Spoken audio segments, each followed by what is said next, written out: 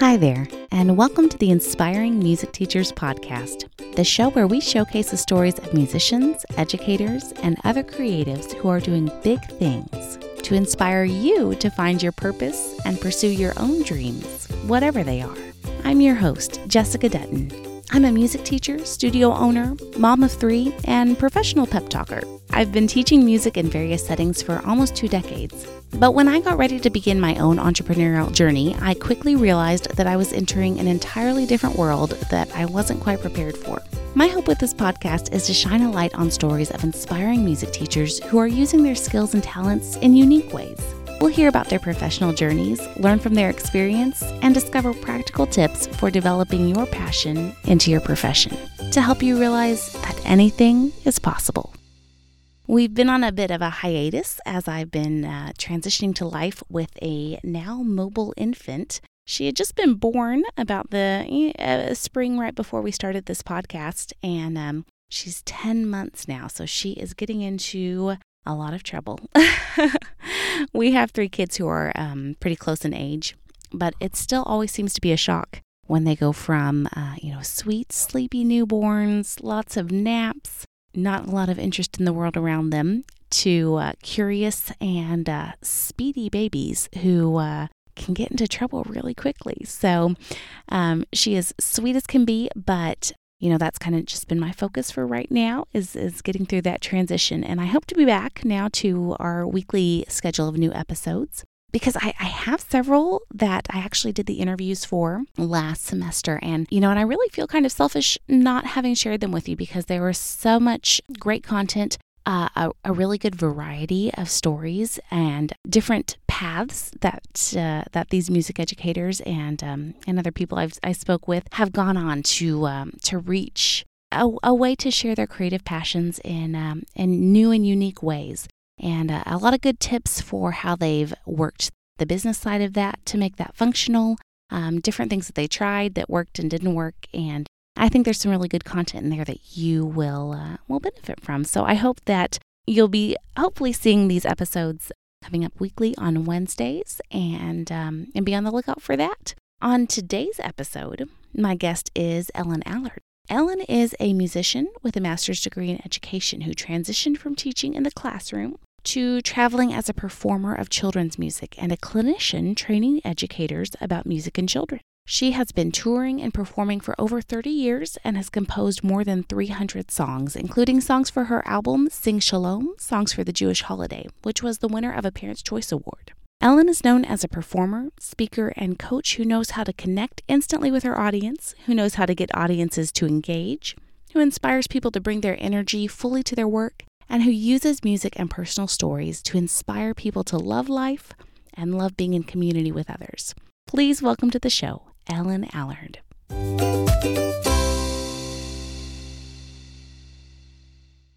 All right, I am here today with our guest, Ellen Allard. And Ellen is a children's songwriter, a performer, a public speaker, a coach. She is all sorts of amazing things. And Ellen, I'm so excited to talk to you today. I am delighted to be here.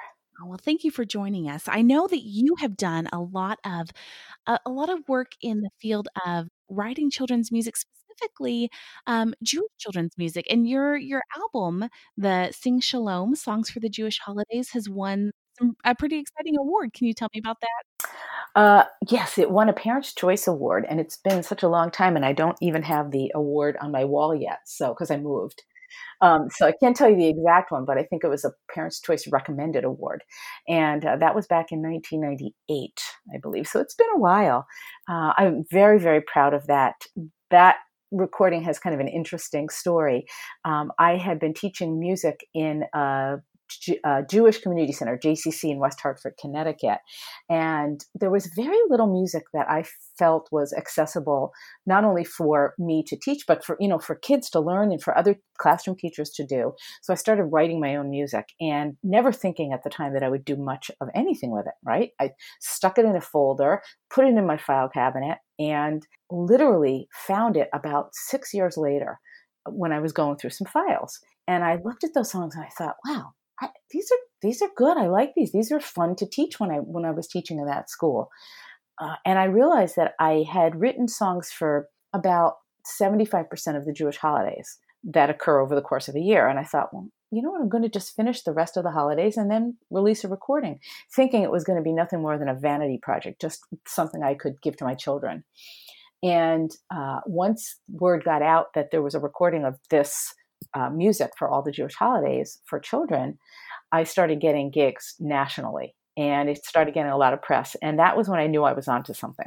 And that's so exciting. Something that you sort of had tucked away in a drawer was Mm-hmm. really, kicked off a lot of exciting things, not just for your career, but I think also for this field of Jewish children's music. Yes, absolutely. It really started me on a whole new journey. Mm.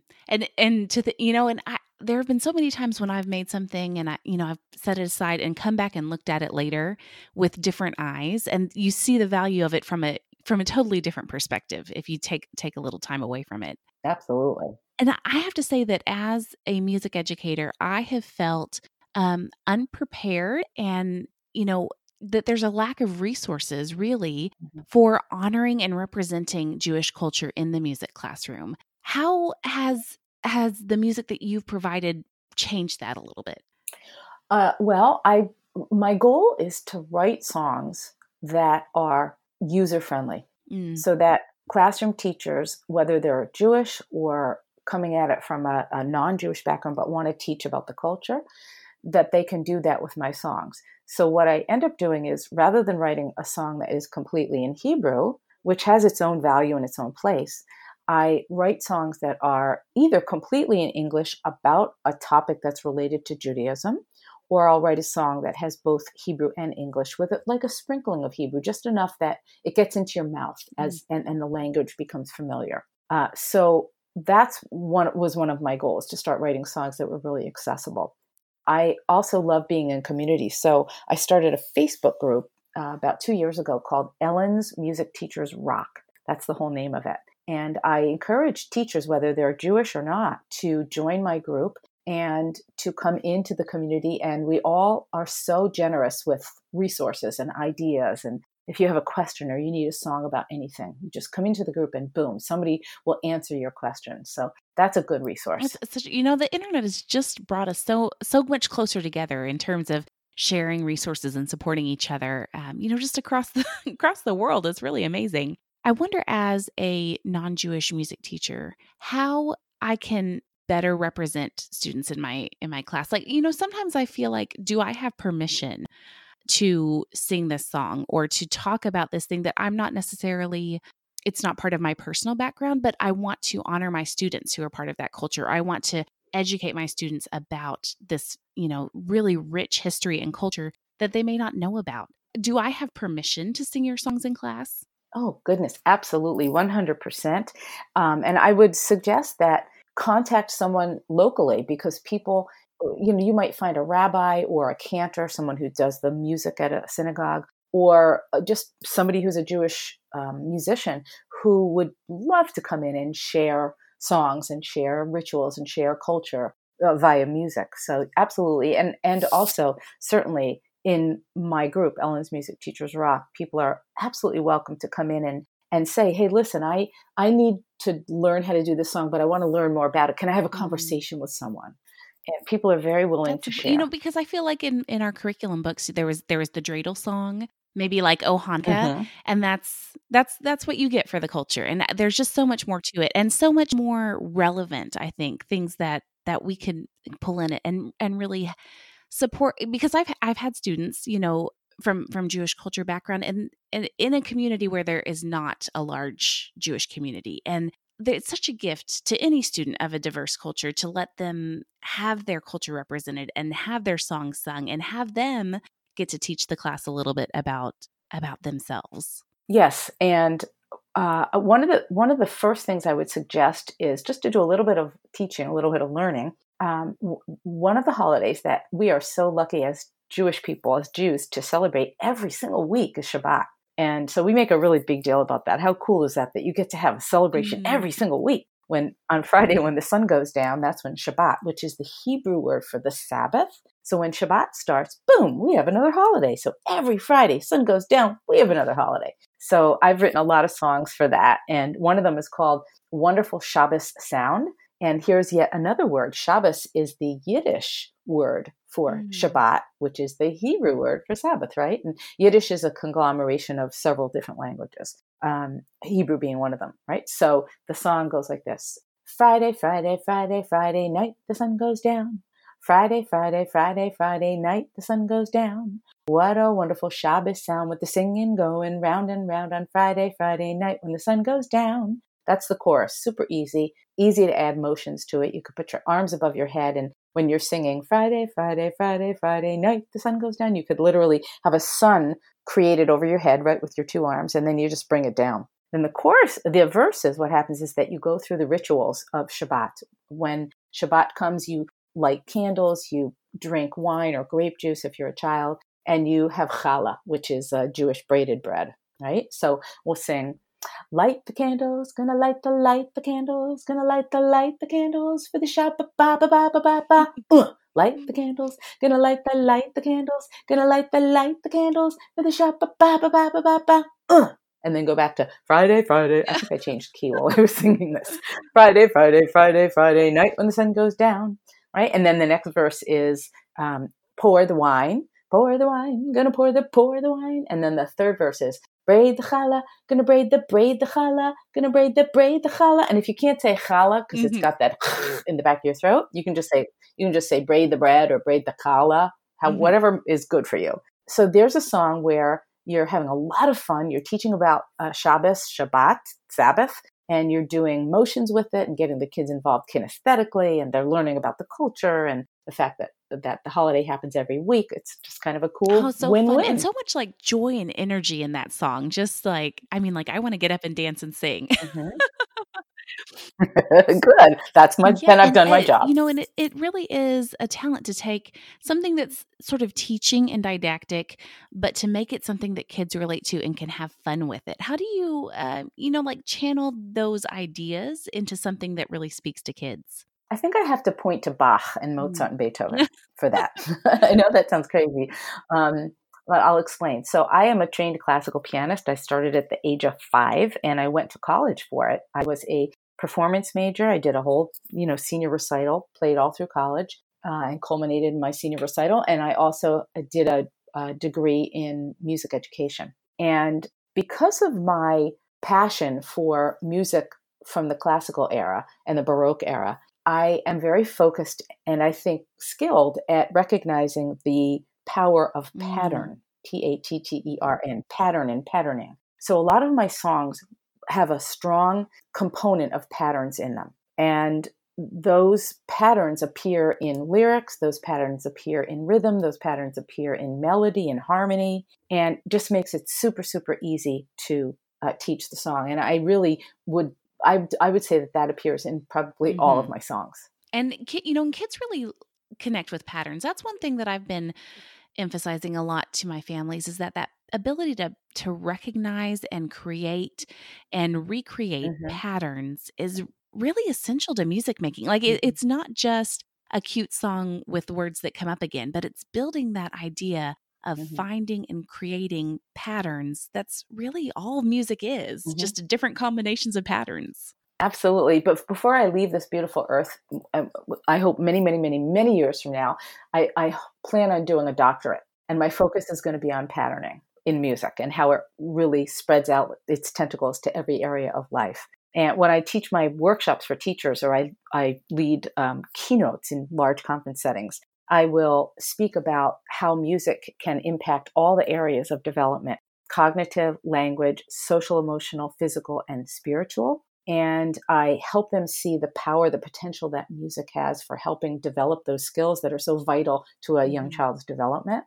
And music is absolutely the perfect vehicle for doing that. And it's so much more than just singing songs for fun in class. That's valuable, but it's great to help teachers understand that there's a lot going on. I actually did an arts integration program with our symphony this last year. And I had some teachers complain that we were taking time away from the classroom to do these musical activities. And it kind of blew my mind because when I watch the children doing music, I see all the mental activity that's going into it, all the physical activity, all of the emotional work, and it's just such a huge piece of this puzzle of creating whole human beings who are successful academically and socially. It all happens in music. Like you can work on so many things just through one musical activity. Mhm. When I teach my workshops for teachers, one of the primary things that I communicate to them is the importance of them returning to their communities and making sure that the director of their school, the principal, the director of the early childhood center, the parents, that they and the teacher, the classroom teachers, that they understand the power and the potential that music has. And by doing that, by going back and helping all the other adults who are in the children's lives, helping them understand about the power that music has, they're going to raise the bar not only for themselves, and they're going to be seen as they're going to be seen as the person with the authority, because they're going back and saying, yeah, it's fun, the songs are fun, great, that's the first door we walk through. And guess what? There's so much else that we're doing that's helping to support everything that's going on in a child's life, everything that's going on in the classroom. So if you go back to your other adults and you help them understand, go to a teacher's meeting and say, hey, can I have 5 minutes to just tell you about why I'm doing this song and how it is so helpful for everything else that they're doing in your classroom? All of a sudden, you're going to be seen as the authority. And we really do have to be advocates and let people know about that great value that music adds to the curriculum. Now you were originally, you have a musical background, you taught music in the schools, and you've kind of gone a different direction. And I want to talk a little bit about that transition from being a teacher to being a performer and a trainer of teachers and a coach for others. How did you get there? Oh, it was quite a lovely journey, and I thank you for asking me because it's fun to reflect on it. I started teaching music right out of college. I taught for 4 years in the public schools as an elementary vocal music teacher. And when I finished that, I was moving coincidentally to Philadelphia, and I decided to get a graduate degree in education and then really super niche down into early childhood. So I did that, finished graduate school, and began teaching in all different kinds of, over the course of several years, different early childhood settings. And the minute I was in those positions as a classroom teacher and they found out about my music background, boom, I became also the music teacher. So from that, I developed a relationship with a few people who were in a woodwind quintet. And they said to me, hey, you really should be a performer. You're so good in the classroom, but you're also so good in front of people. And my first reaction was, huh? What are you talking about? I'm a teacher. And then I ultimately hired one of them to coach me and to help me figure out a business model for taking what I did in the classroom and becoming a performer. So I did that, and I began performing in a lot of public settings, libraries, schools, festivals, museums, etc. And over the course of time, I began writing a lot of not only secular songs, but Jewish songs. And I started doing workshops. I was a keynote speaker oftentimes at AEYC conferences. I did many NAEYC conferences where I did workshops where thousands of teachers would come and hear me speak about music and how important it is in the curriculum. And from that, it just sort of all has spun off all kinds of other interesting pieces of my work. I now travel around the country and abroad doing workshops for teachers on integrating music into the curriculum. I lead worship services in Jewish settings where I go and I do a family service and help people just have fun celebrating life and celebrating our religion, our Judaism. I also coach people because people have contacted me and said, hey, I want to learn how to do what you do. Can I study with you privately? So I have private students. I can only take a few at a time, but I love doing that. That's a passion of mine. And I also have a library of over 300 songs because I just keep writing them. They just keep coming. And so I have many recordings and many songs that I teach when I do my workshops or when I perform. Did I cover all the bases? I think I did. I think so. But what I keep coming back to is that it took someone seeing that in you and mentioning that to you to really, I mean, like maybe you had some of those ideas before, but sometimes we just need to hear it from the outside, like what we're good at or what other things we could be doing beyond maybe this little box that we built ourselves into. Yes, having mentors, I think is critical and has been critical for me. I can definitely speak to having people over the course of the last 40 years who have really impacted my work. And really, whether they are formal coaches or just mentors in your life, like the more I've studied people who are successful in whatever their field is, they always come back to these mentors, coaches, and people who have given them that outside perspective and giving them, part of it's just giving them the life experience that we haven't lived yet. And the people who are successful are the ones who make use of that advice and that wisdom and really put it to use. And it sounds like that's something that you've really done in your life. I think I not only do I think, I know I have done that. And I think it's important to be humble enough to seek advice and to seek ideas from other people. And then ultimately, somewhere along the line, you know what happens? You learn to trust yourself. From all the experiences that happen, this culmination is this wisdom and this inner trust and this inner guidance that you have for yourself. That's not to say that I still don't have mentors and still don't collaborate with others and listen carefully to what other people tell me and watch what other people do, because I'm a perpetual student. And I also know that I have come to a place in my life where I trust myself. That's a journey. It doesn't happen right away.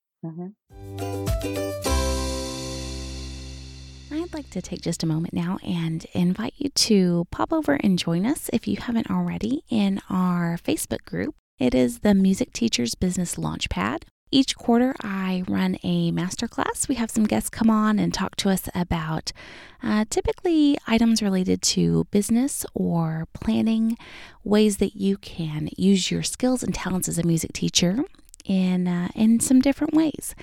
And so we'll talk some about the business side of those things. We'll talk about ways to market. We'll talk about some options that you have if you are looking to start a business, either as a full-time job eventually, or as a side hustle with what you're currently doing. So this quarter coming up, we are planning on a workshop on passive income ideas. So ways that you can generate income. And this could be, while you're teaching full time or while you're home with kids, whatever stage of life you're at, it's always a good idea to have some multiple streams of income. So we're going to talk about ways that music teachers can channel their skills and talents into making that an option for you. So I hope you'll join us over at the Music Teachers Business Launchpad. That's on Facebook, and we look forward to seeing you there. Now back to our interview. Now you're kind of on this other side of like you've taught, you've got this long list of things that you're doing now. Has it all gone according to plan as you've gotten there? I did not know, if you had asked me 40 years ago, if I would be doing what I'm doing now. My parents, may they both rest in peace, both had this idea that I was going to become a concert pianist and that Carnegie Hall was in my future. And that's really why they sent me to music school in the beginning. That was their first goal. But I was a year into Boston University School for the Arts when I said to myself, you know what? I cannot see myself being cooped up in a practice room for 8 hours a day. I just couldn't do it. And the only way my parents would allow me to remain in Boston was if I continued to do my piano studies, but also they allowed me then to study music education. So I did both of those. And that's kind of where I started. And I find, and this was true in a lot of ways for me and for a lot of my colleagues, that a lot of us went into music education thinking, as the backup plan, because we wanted to be able to do something productive with this love and this passion for music. And, some of my colleagues have gone on to totally different things. And some of them, have taught because that's sort of where they ended up. And some of them have then taken those ideas and shifted and gone into other musical fields, sort of like you've done. And I wonder if we do a disservice to music education by making it the backup plan, but on the other hand, I feel like the skills that I learned by taking that path prepared me to do some other things that I wanted to do. Yeah. And I think ultimately I still consider myself a music educator. When I have my bio says that I'm a music educator, because I feel like I educate through music. I could just call myself an educator. I could, but I know that I believe that I am a music educator, and I value the experience that I had. I could not be who I am today as a performer, as a songwriter, as a music educator, as a coach, as a worship leader. I couldn't do this work if it weren't for the music background that I started at the age of 5 and continued through, not only through college, but continued through today. I still am learning. That's so true. And I guess, I think when I signed up to be a music educator, I saw that as the ticket into the classroom and not Mhm. the wider world of possibilities of ways that I could apply that. Yeah, and then eventually you learn that, hey, wait a minute, I can take it, and I can take a fork in the road shows up, Yes. and you go, I think I have the courage and I have the trust in myself to go down that path. Ooh. And boom, lo and behold, I go down that path, and then you never know what other forks, what other tributaries are going to open up for you. Ultimately, it all started with the music and with learning to love, be passionate about, have a mission to share music. Mhm. And it does, it takes a lot of courage to go a different path than either what you were expecting or what is kind of clearly laid out ahead of you. What did it I mean, you talked about this mentor who sort of encouraged you and coached you. What did you feel when you were going into something new? Oh, there's always a little trepidation, and I think that I just have this real grounding and safety and belief that no matter what I do, it's always going to work out.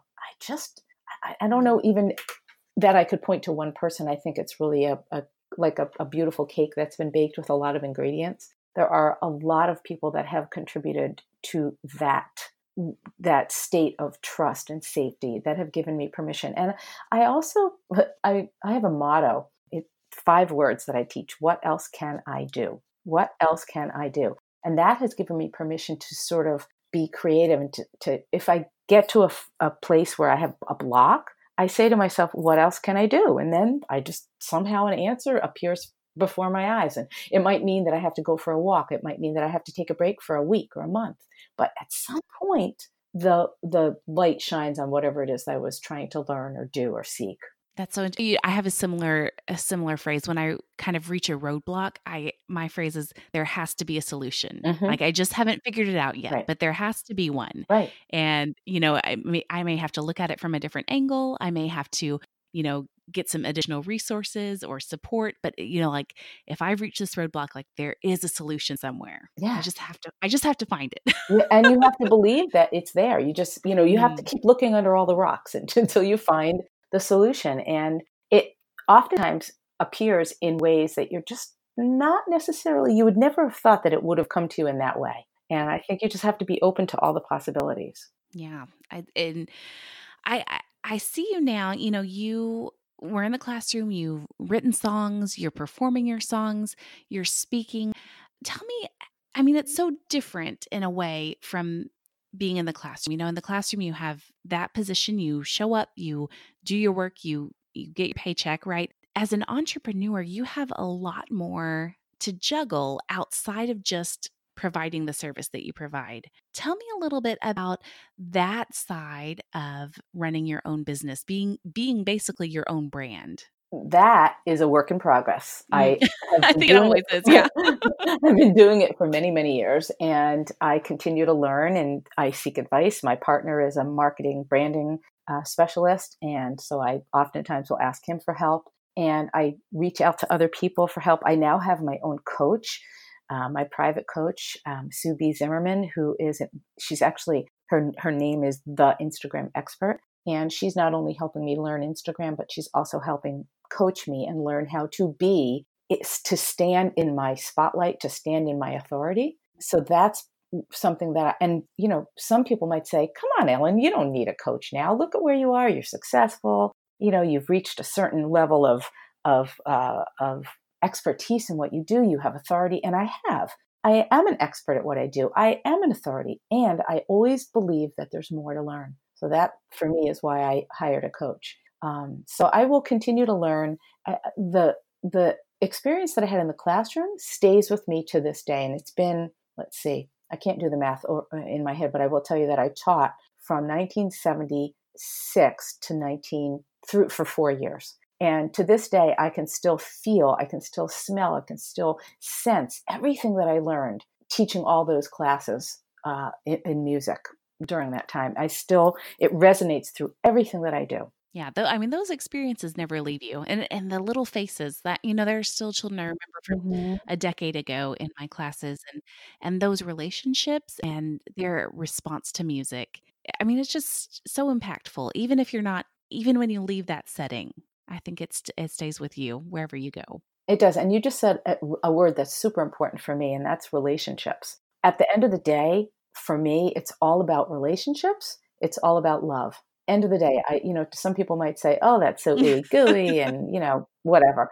And yeah, that's fine. You can say that if you want. But you know what? At the end of the day, it's all about relationships and loving other people. And until my last breath is taken, I will continue to build relationships. I will continue to love as much as I can. And I will continue also to acknowledge when I've made an error and seek forgiveness and keep going and keep loving and keep singing and keep building relationships with people. And I think whether you're working one-on-one or with a huge audience, that's really what comes across from the stage. As a performer, as a speaker, that authenticity, that desire to love and to have this communication and relationship, that it's not that you on the stage is not a barrier between you and your audience. And I think that's something that you bring. Not only, I haven't had the privilege to see you perform live, but I have watched you in your IGTV videos, and and we've had these conversations, and that desire to connect and that genuine relationship, it comes across. And I don't know if that's something as a performer that you can create or that you can replicate. Is it just part of who you are, or is it something that you learn to express it to your audience? I think that it comes from a desire to connect. And, I try my very best to not be a diva. I don't want to get up there and go, oh, look at me. Aren't I great? Don't I write great songs? I don't go there. The door that I walk through is, I am so grateful. I stand in gratitude 24/7. I wake up in the morning, gratitude 24/7. And that I am privileged to be able to stand in front of a group of people, parents, teachers, adults, children, doesn't matter who it is. The fact that they are giving me their time, I am privileged, and I stand in gratitude and do the best I can to connect with love and connect with, my vehicle is music. And I try to really be as loving as I can. And I will say to people who are seeking ways to be more impactful with their audiences, whether they're in a classroom setting or a performance setting, is walk onto that stage with love in your heart, love on your lips, love in your heart, in your soul, love in everything that you do. Reach out to the audience purely in love. And that's the best place you can come from. I'm actually getting ready, and right now I'm preparing for my first teacher training workshop, like a kind of a longer intensive with them. And I wonder if, at this point in your career, you've done what you do, repeat it. You've done it more than once, so kind of how things go, I'm sure, and you're trying to keep it fresh, but you have sort of a plan in mind. But do you feel like an expert now? Did you feel like an expert when you started? How do you get over that imposter syndrome in what you're doing? It comes with time. It's not something that you can fabricate. It's not something that just happens at the beginning of your career. I think you really have to just put your heart and soul into everything that you do. And at some point, all of a sudden, you feel really secure and really confident, and you trust. One of the things that my coach, Sue, has, she just actually posted this on Facebook. It's that it's really important to trust yourself even more than you trust anybody else, that what you have to trust and believe in yourself and believe in your mission. And that doesn't happen overnight. It happens with repeated times where you're in front of an audience, no matter if you're teaching or performing or leading a worship service, in my case as well. It happens enough times where you get that back and forth, that reciprocity from your audience, and you go home and you go, yeah, that felt really good. And when that happens enough times, you develop this just sort of skin of, I guess, of confidence, and you really feel empowered to continue doing what you do. I will tell you that I do feel like an authority, and I do feel like an expert. And I say that with the utmost of humility. I feel constantly empowered, grateful to be in front of people to share this gift that I've been given. Do you find that it's different teaching or working with adults than with children? Because not only are you doing the children's music leading now, but you're also speaking for and training adults. What do you find are some differences in how you approach the adults than the children? With adults, certainly you can speak differently. You have different language, different messages that you're communicating. Ultimately, at the end of the day, I still come at it from this position of of love, right? I love the teachers that come to me. And no matter if I am sitting in front of a group of 8 people or 3,000 people, it doesn't matter. I still reach out with love and reach out with a desire to help them see how powerful music is. And I think that's the most important thing, is to come at it from a loving space. Is there something you feel like is a big light bulb moment when you're talking with teachers? I know if you're doing like a school teacher training, some of them, they're all going to have very different experiences with music. Is there something that really clicks with them about what role music can play in their classroom? Yes, absolutely. So one of the workshops that I do, that I've been honing for about 20 years or so, is a workshop where we focus on music as it relates to and as it helps support cognitive development, language development, social emotional development, physical development, and spiritual development. And we look at each of those areas. In fact, I'm teaching a college class online through Graz University on this very topic. And what we do is we look at music through the lens of each of these areas. And you can just see right at the beginning, when I always start with cognitive development. And when I help them see how music strengthens and develops and builds cognitive skills, you can just see, you look out in the audience and you go, yep, they get it. They get it. They've now swallowed the Kool-Aid, and that for me is so gratifying when I know that they get it. Not that I have to blow my own horn, but that they get it, and that they're going to go back to their classrooms, whether they're a classroom teacher or a music teacher. They're going to go return to their programs, and they're going to be able to teach music in a totally different way with a totally different motivation. And that you can't buy that. That's so wonderful. Oh yes, that's exciting. I mean, I remember for me when that light bulb hit of like all the mental activity that's going into a child making music, and just like what a gift we have to be able to use this medium of music to connect emotionally with each other, but then also to like just all that great brain power that's going on in there. I just love it. It's incredible. Mm-hmm. So I wonder if you have any advice for someone who is, a musician, a music teacher. They're kind of trying to figure out where their skills and talent fit in the world, in, maybe in business, maybe in the community. What advice do you have for them of finding that path for themselves? I think it's important, if you're going to be doing music, no matter what, to make sure you are skilled at what you do.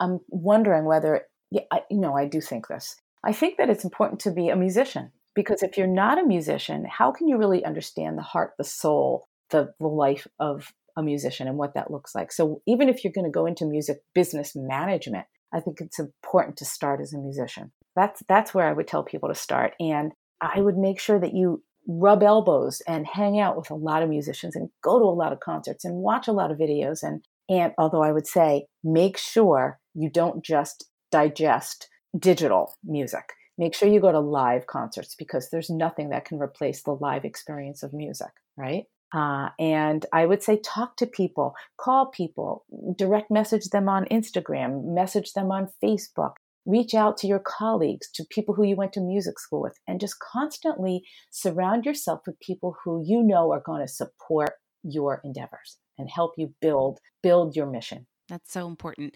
I mean, the community you surround yourself with, and I found more, as I've kind of dug in more into the Instagram community and just found some like-minded people, I feel like it's really elevated my sense of, what's possible and what I can accomplish, and, like cheering for them and what they're doing, but also seeing the possibilities for me and, and what could be ahead in the future. Absolutely. And I am really a fan of, I love Facebook and I love Instagram. I just love the power that it has, the good power it has to support and nurture community. I do. Yeah, I totally agree. Well, and if people want to find you, if they want to learn more about your music, about your coaching, about your speaking, they can find you on Facebook or Instagram at Ellen Allard Music. And then you also have your Facebook group, Ellen's Music Teachers Rock. And we will link all of those in the show notes. And Ellen, if they want to listen to your music, what's the best way to do that? Well, they can go to any streaming platform. I go to Spotify just to listen to my own when I want to find something quickly. iTunes, Amazon Music, all of those. And they can also go to CD Baby and listen. They can also go to CD Baby and purchase either individual tracks or CDs, digital or physical copies. And I also have quite a number of songbooks that have the music in. There's a series that I did early in my career called Sing It, Say It, Stamp It, Sway It. And there's 3 volumes, 1, 2, and 3. And there's about 75 or 6 songs on a total on the 3 CDs. And they're all early childhood songs that are great for the preschool classroom. And there's a book that goes with each one that has the music and extended classroom activities and picture book lists of picture books that go with the songs. And all of that can be found, by the way, at my website, ellenallard.com. I have a store. And most importantly, I encourage them to join Ellen's Music Teachers Rock on Facebook. Come find me and follow me on Instagram. Reach out to me in the DM, direct message me. I love having conversations with people. I am really blessed to be able to do this work and happy to speak with other people or message with them. Oh, well, thank you so much. I mean, this has really just been a gift, some great wisdom, and thank you for sharing your experience with us today. Thank you. It's been my pleasure and my privilege to be with you. You asked great questions. Oh, thanks. Well, I'm glad, for the audience to know, it has been a comedy of errors to get this recorded.